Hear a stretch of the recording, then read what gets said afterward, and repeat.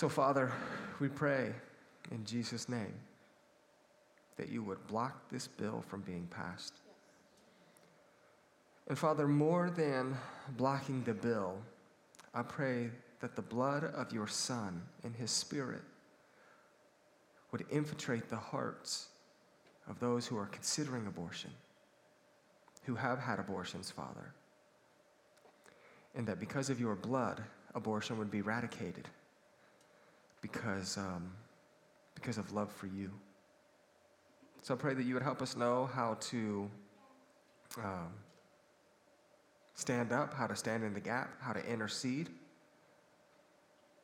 I pray that as this bill comes about, that you would destroy it. And as for today's message, Father, I pray that you would give us ears to hear, eyes to see, hearts with fertile soil, minds to comprehend, feet that want to pursue obedience, Father. I pray that we would walk out of here different, that you would be the center. In Jesus' name, amen. All right, so we are still currently going through the book of Revelation. Today, we're sitting in chapter 11.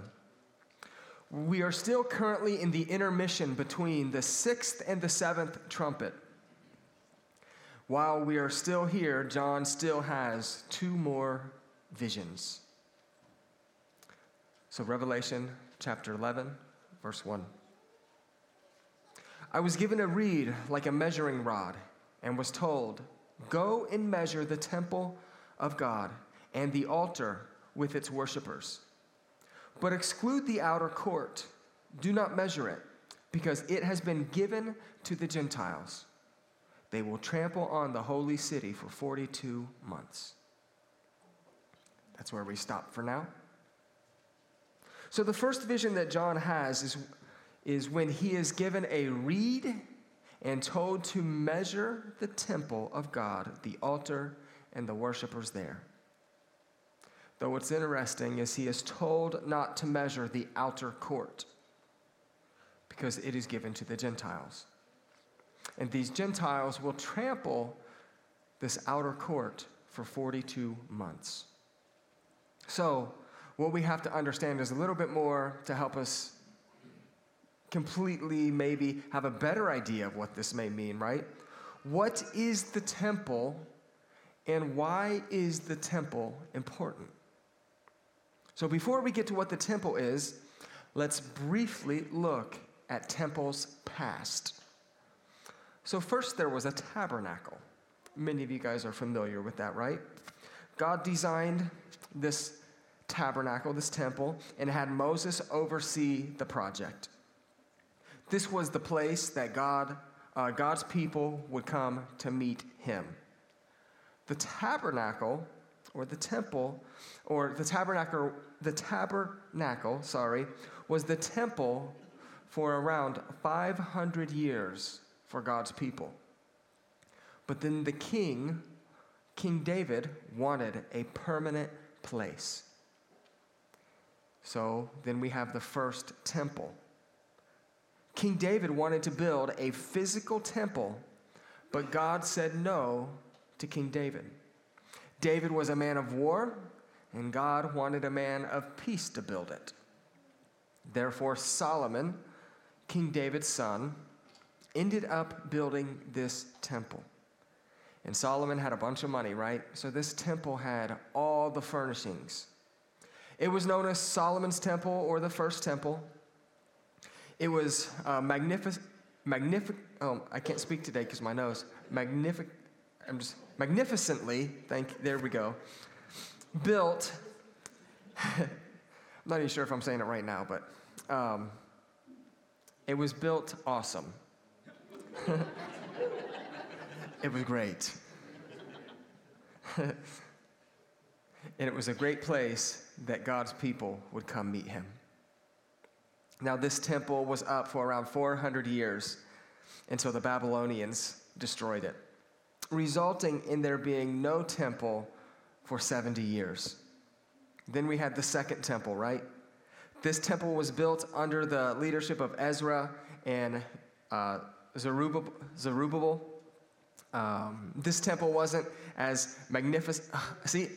Why can't someone say it for me? I can't say it today. Magnificent. You can say Zerubbabel, you can say anything. I know. I can't say it today. God bless me. Here, wait. This temple wasn't as awesome as the one Solomon built, as they didn't have as many resources, right? This temple was up for over 600 years. So Jesus would have visited and taught at this temple. This is the second one. So how many more temples are there, and why do these temples matter? The building of these temples does help us understand the prophetic timing of Jesus' return. So how many more are there? Some believe that there are 2 more temples. Others believe there's maybe just 1 more. But the third temple, to understand the third temple, though, we would need to look at Daniel chapter 9, Daniel chapter 11, Daniel chapter 12, Matthew 24, or I'll just bring up one verse about the third temple today in 2 Thessalonians 2, verse 3 and 4. Don't let anyone deceive you in any way, for that day will not come until the rebellion occurs and the man of lawlessness is revealed, the man doomed to destruction. He will oppose and exalt himself over everything that is called God or is worshipped, so that he sets himself up in God's temple, proclaiming himself to be God. Now, one of the things that we've wrestled through this whole time throughout the book of Revelation is the timing of the gathering unto him, or what some would call the rapture. So some people in here who are dispensationalists or might have that leaning might think that the church might not be here for this time. So the third temple, the church would not be here. Others who believe in a post-trib, possibly even a mid-trib, could be here right at the beginning. Post-tribbers, you'll probably be here the whole time, right? So depending on how you interpret the gathering unto him and his return is how you will see this third temple. The third temple is the temple that the Antichrist will reign in. And there is much speculation right now that the third temple is close to being built. Anyone heard any of that speculation? Some of us. Now, we are simply waiting on a couple more prophetic events to take place. Maybe a peace agreement, red heifer purification, and a few other things. But allegedly, right now, there are plans for this third temple to be built. So what Scripture would tell us is when this third temple is built, according to 2 Thessalonians, the Antichrist will rule and reign in this temple. So then it helps us see, hey, we're getting closer and closer to the end of time. So that would be the third temple. And then the fourth temple. This is the temple that is believed to be here during the millennium, the 1,000-year reign of Christ. We can see this in Ezekiel chapter 40 through 48. There's much debate about this scripture, though, but I wanted to make sure that I at least mentioned these temples. So, what is the temple being mentioned here in Revelation chapter 11? Is it the first? Is it the second? Is it the third? Is it the fourth? Or is it something completely different? Well, since we're trying to understand it, we're going to try to figure that out. May I offer one thought, though, about what the temple may be in Revelation chapter 11? The Greek word here that is used for temple is naos, right? And then per the definition, the spiritual temple consisting of the saints of all ages joined together by and in Christ. They also say it could be described as to dwell. So the original language that when we look at what it means to dwell, for Christ to live within. So the word temple here in the New Testament and here in the book of Revelation has to refer to God's people. So in the New Testament, we see many times where temple refers not to a physical being, but what? Or not a physical structure, but actually God's church. So 1 Corinthians 3, 6 through 17. Do you not know that you are God's temple and that God's Spirit dwells in you? If anyone destroys God's temple, God will destroy him, for God's temple is holy, and you are that temple. So we have many temples in here today, do we not? Amen? 2 Corinthians 6, 16. What agreement is there between the temple of God and idols? For we are the temple of the living God. And God has said, I will live with them and walk among them, and I will be their God, and they will be my people. Also confirming that who is the temple of God? You and I. 1 Peter 2, 4 through 5. As you come to him, the living stone, rejected by humans but chosen by God, and precious to him, you also, living like stones, are built into a spiritual house to be a holy priesthood, offering spiritual sacrifices acceptable to God through Jesus Christ. Temple. He is living in you. Revelation 3, verse 12. The one who is victorious, I will make a pillar in my temple, in the temple of my God. Never again they will leave it. I will write on them the name of my God and the name of the city of my God, the New Jerusalem, which is coming down out of heaven from my God. And I will also write on them my new name. So in the New Testament, we often see where temple is talked about as God's people. So here in the book of Revelation, when the original language goes back to dwelling, right? God dwelling with his people, then we have to ask, what temple is being talked about here? Is it the third temple, or is the temple being discussed here, you and I? Now, again, the way that you interpret that depends upon how you interpret the gathering unto him. Because if you believe that we are gathered unto him before any type of tribulation, then what you're going to see this as, being a dispensationalist, the way that you would see this as God's people are not here, so since God's people are not here, there's no way that this could be talking about physical human beings. This has to talk about a structure. Now, my understanding of Scripture today is I lean towards, and I do not die on the hill of, post-trib. If you have questions about that, you can go to the sermon that we talked about several weeks ago and listen to it, and then I'd love to have a discussion with you guys. So what I'm suggesting then is maybe temple could be something different here.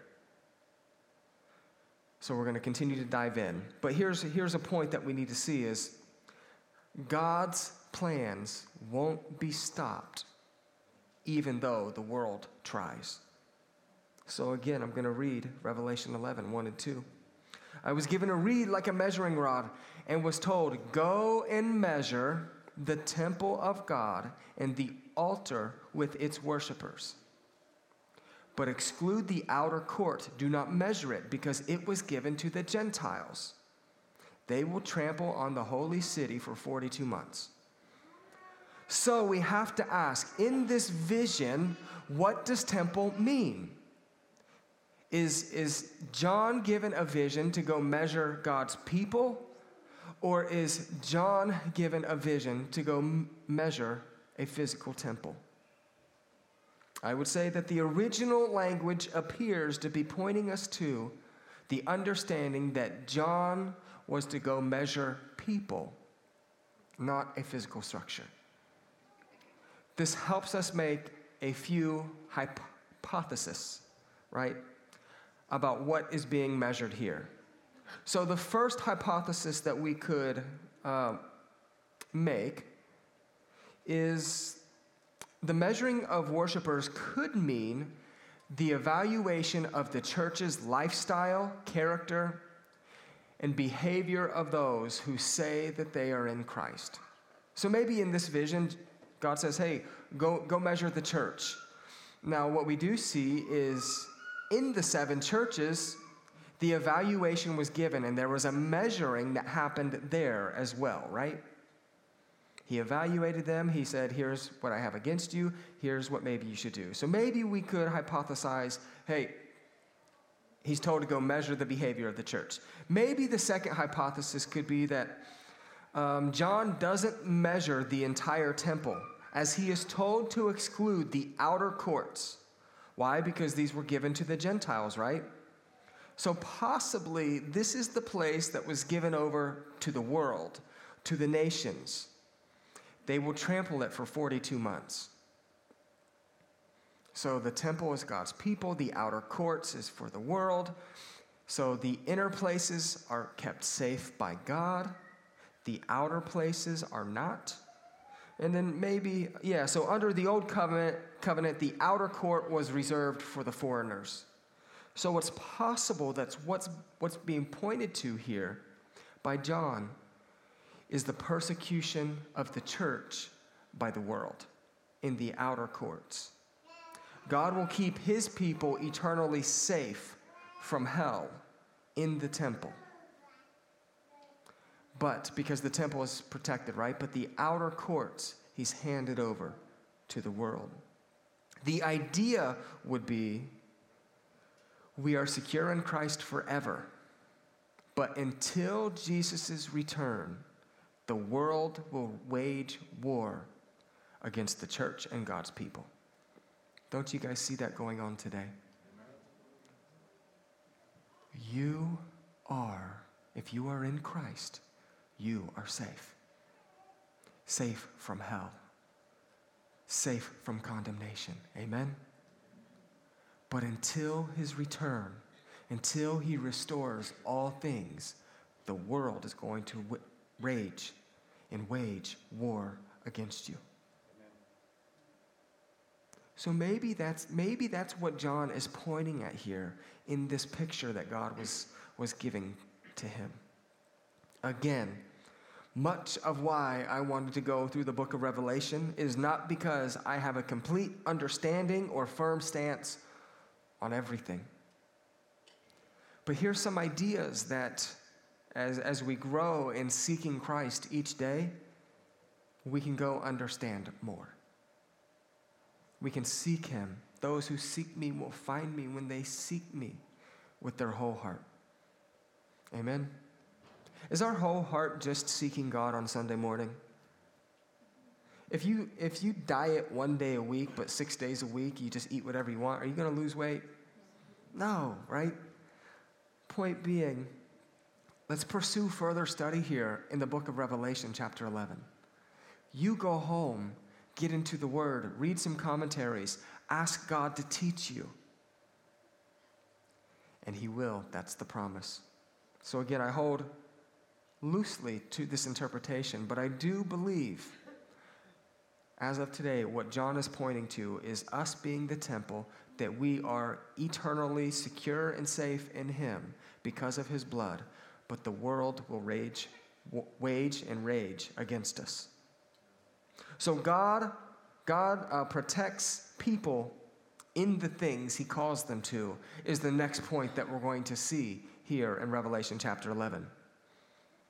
Verse 3, I will appoint my 2 witnesses, and they will prophesy for 1,260 days, clothed in sackcloth.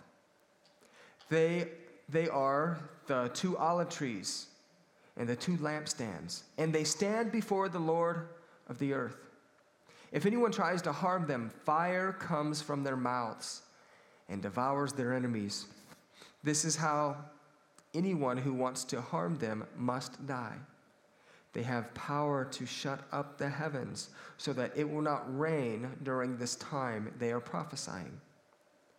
And they have the power to turn the waters into blood and to strike the earth with every kind of plague as often as they want.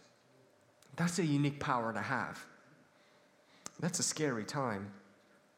So these two witnesses during this time are given the power to prophesy. They prophesy for 1,260 days or 3.5 years. They're clothed in sackcloth. They will proclaim God's word in power, and no one will be able to harm them until they finish the work God set before them. So the age-long question that I believe you're hoping that I answer today is, who are these two witnesses? Is it Elijah and Enoch? Is it Elijah and Moses? Is it Elijah and Elijah? Is it James and John? Is it Peter and Paul? Is it the law and the prophets? Is it the law and the gospel? Is it Israel and the church? Israel and the word? Is it the churches of Smyrna and Philadelphia? Is it the spirit of Elijah and Moses? And as of today, here's what I say. I don't know. And I'm okay with that. And I think you and I should be okay with that. I don't feel the need to declare anything more than what we already know. There are two witnesses. Amen? Now, how will these two witnesses carry out their mission? That's important for us to figure out today. This is pointing us back to Zechariah chapter 4. And the way that they will carry out their mission is like an olive tree. Now, what we know about olive trees is olive trees provide oil, and we use oil for lamps. What do lamps do? Lamps provide light. And that's how these witnesses are going to carry out their mission. So, these witnesses, during this time, 1,260 days, will be provided with endless oil to provide light to the world. And this is free right here, but I think you and I have endless oil as well. Amen? We have streams of living water living inside of us to cause us to be light into the world. Nevertheless, Matthew 5. Neither do people light a lamp and put it under a bowl. Instead, they put it on its stand, and it gives light to everyone in the house. In the same way, let your light shine before others, that they may see your good deeds and glorify your Father in heaven. So these two witnesses will be lamps and light into the world during this time. They will be preaching, teaching, prophesying, evangelizing. I believe that people will be coming to Christ because of their witness. So the olive tree also not only represents oil for burning of lamps, but it also represents anointing oil. They will carry an anointing much like Moses and Elijah. Moses split the sea. Nile turned into blood. Frogs, etc., right? Elijah, 1 Kings 17:1. Now Elijah, the Tishbite from Tishbe, and Gideon said to Ahab, as the Lord, the God of Israel, lives, whom I serve, there will be neither dew nor rain in the next few years except at my word. So he said there's going to be no rain, and guess what? There was no rain. 2 Kings 1:10-14. Elijah answered the captain, if I am a man of God, may fire come down from heaven and consume you and your 50 men. Then fire from heaven Then fire fell from heaven and consumed the captain and his men. At this, the kings sent to Elijah another captain with his 50 men. The captain said to him, "Man of God, this is what the king says. Come down at once." "If I am a man of God," Elijah replied, "may fire come down from heaven and consume you with your 50 men." Then the fire of God fell from heaven and consumed him and his 50 men. So the king sent a third captain with his 50 men. The third captain went up and fell on his knees before Elijah. "Man of God," he begged, "please have respect for my life and the lives of these 50 men, your servants. See, fire has fallen from heaven and consumed the first 2 captains and all their men, but now have respect on my life." So Moses had this anointing on his life where God moved powerfully in signs and wonders. And Elijah had the anointing of God in his life, this oil from an olive tree, like an olive tree. So oil represents light, but oil also represents anointing and authority. So there's this anointing and authority that will be with these 2 witnesses. But it also represents fruit. See, in this olive trees are fruitful. You get thousands of olives from these trees. So these witnesses will be fruitful for the sake of God, like an olive tree. And the interesting piece about it is they won't be able to be touched until they complete God's mission. So today, that's where we're going to wrap up. Because if we went any further, we'd be here until about 12:30. So God's plan won't be stopped, even if the world tries. God protects his people in the things he calls them to do, i.e., these witnesses. And I believe that God tabernacles. Well, actually, it doesn't matter what I believe. God tabernacles in his people. So as we interpret today's scripture, we need to see that I believe that God is speaking about him tabernacling in you and I, and that there's coming challenges against the church, but we are eternally safe in him because of his son's blood. Amen? Next week, we will pick up the rest of chapter 11, and we should finish 12 as well. Let's pray. Father, I thank you for today. I pray that you would move powerfully in us like this idea of the olive tree. Father, that we would remain in you and you in us, that your anointing oil would cause us to be light unto the world. Father, that we wouldn't hide our light, but we would be light unto the world. Father, that we would have an anointing, a double portion, your spirit within us, to go out and powerfully represent and preach the gospel, and that we would be fruitful because of that. Keep us safe this week, Father. Lead us not into temptation. In Jesus' name, amen.